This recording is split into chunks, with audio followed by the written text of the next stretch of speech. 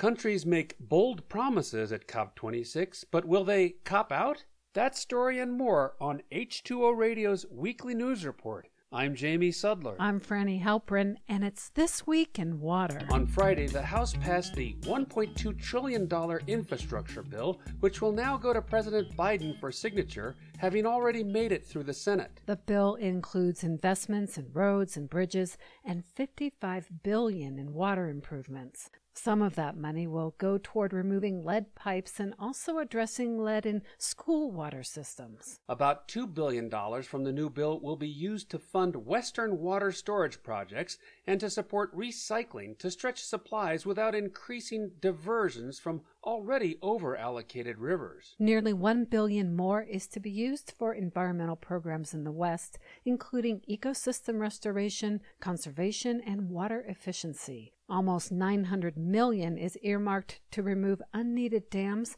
and to restore fish runs on rivers. Of course, the bill includes more than water improvements. Billions will go toward transportation, including a first-ever nationwide electric vehicle charging network.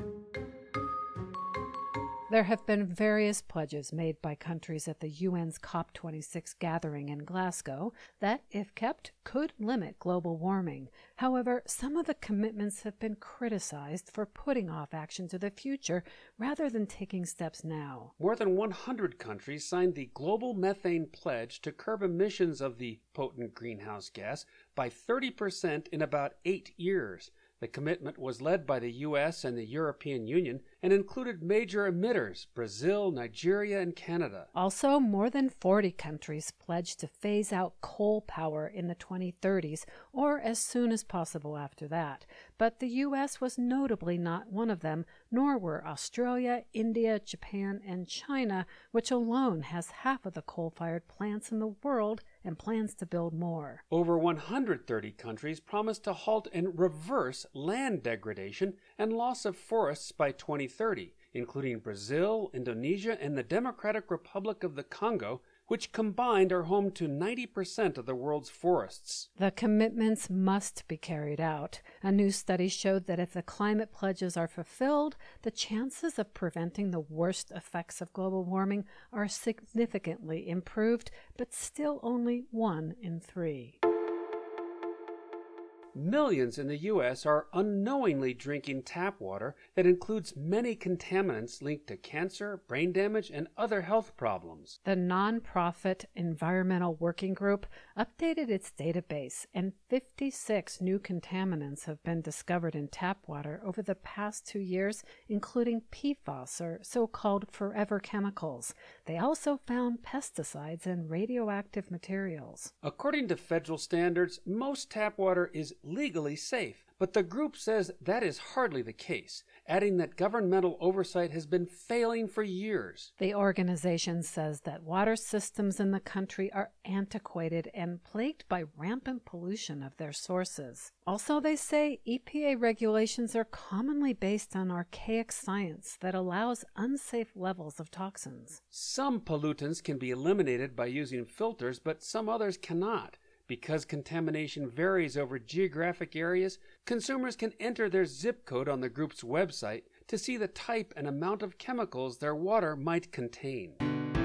And finally, COP26 is bringing words into the lexicon to describe how we'll deal with the climate crisis, terms like net zero or carbon capture. And there's another you might be hearing more of soon: green steel. In much of the world, steel is made in the same energy-intensive way it was a century ago that relies on fossil fuels. According to most estimates, manufacturing steel contributes to around 8% of all direct CO2 emissions. Green steel, on the other hand, uses renewable electricity and green hydrogen in manufacturing. In August, a Swedish company called Hybrit made the world's first fossil fuel-free steel.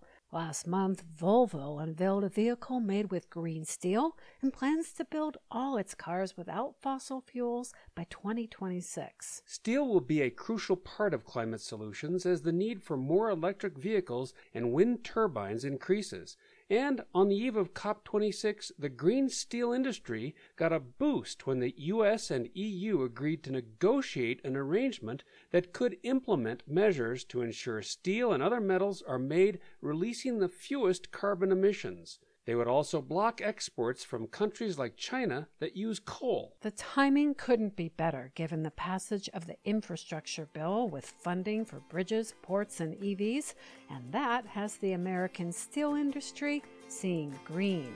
That's it for This Week in Water.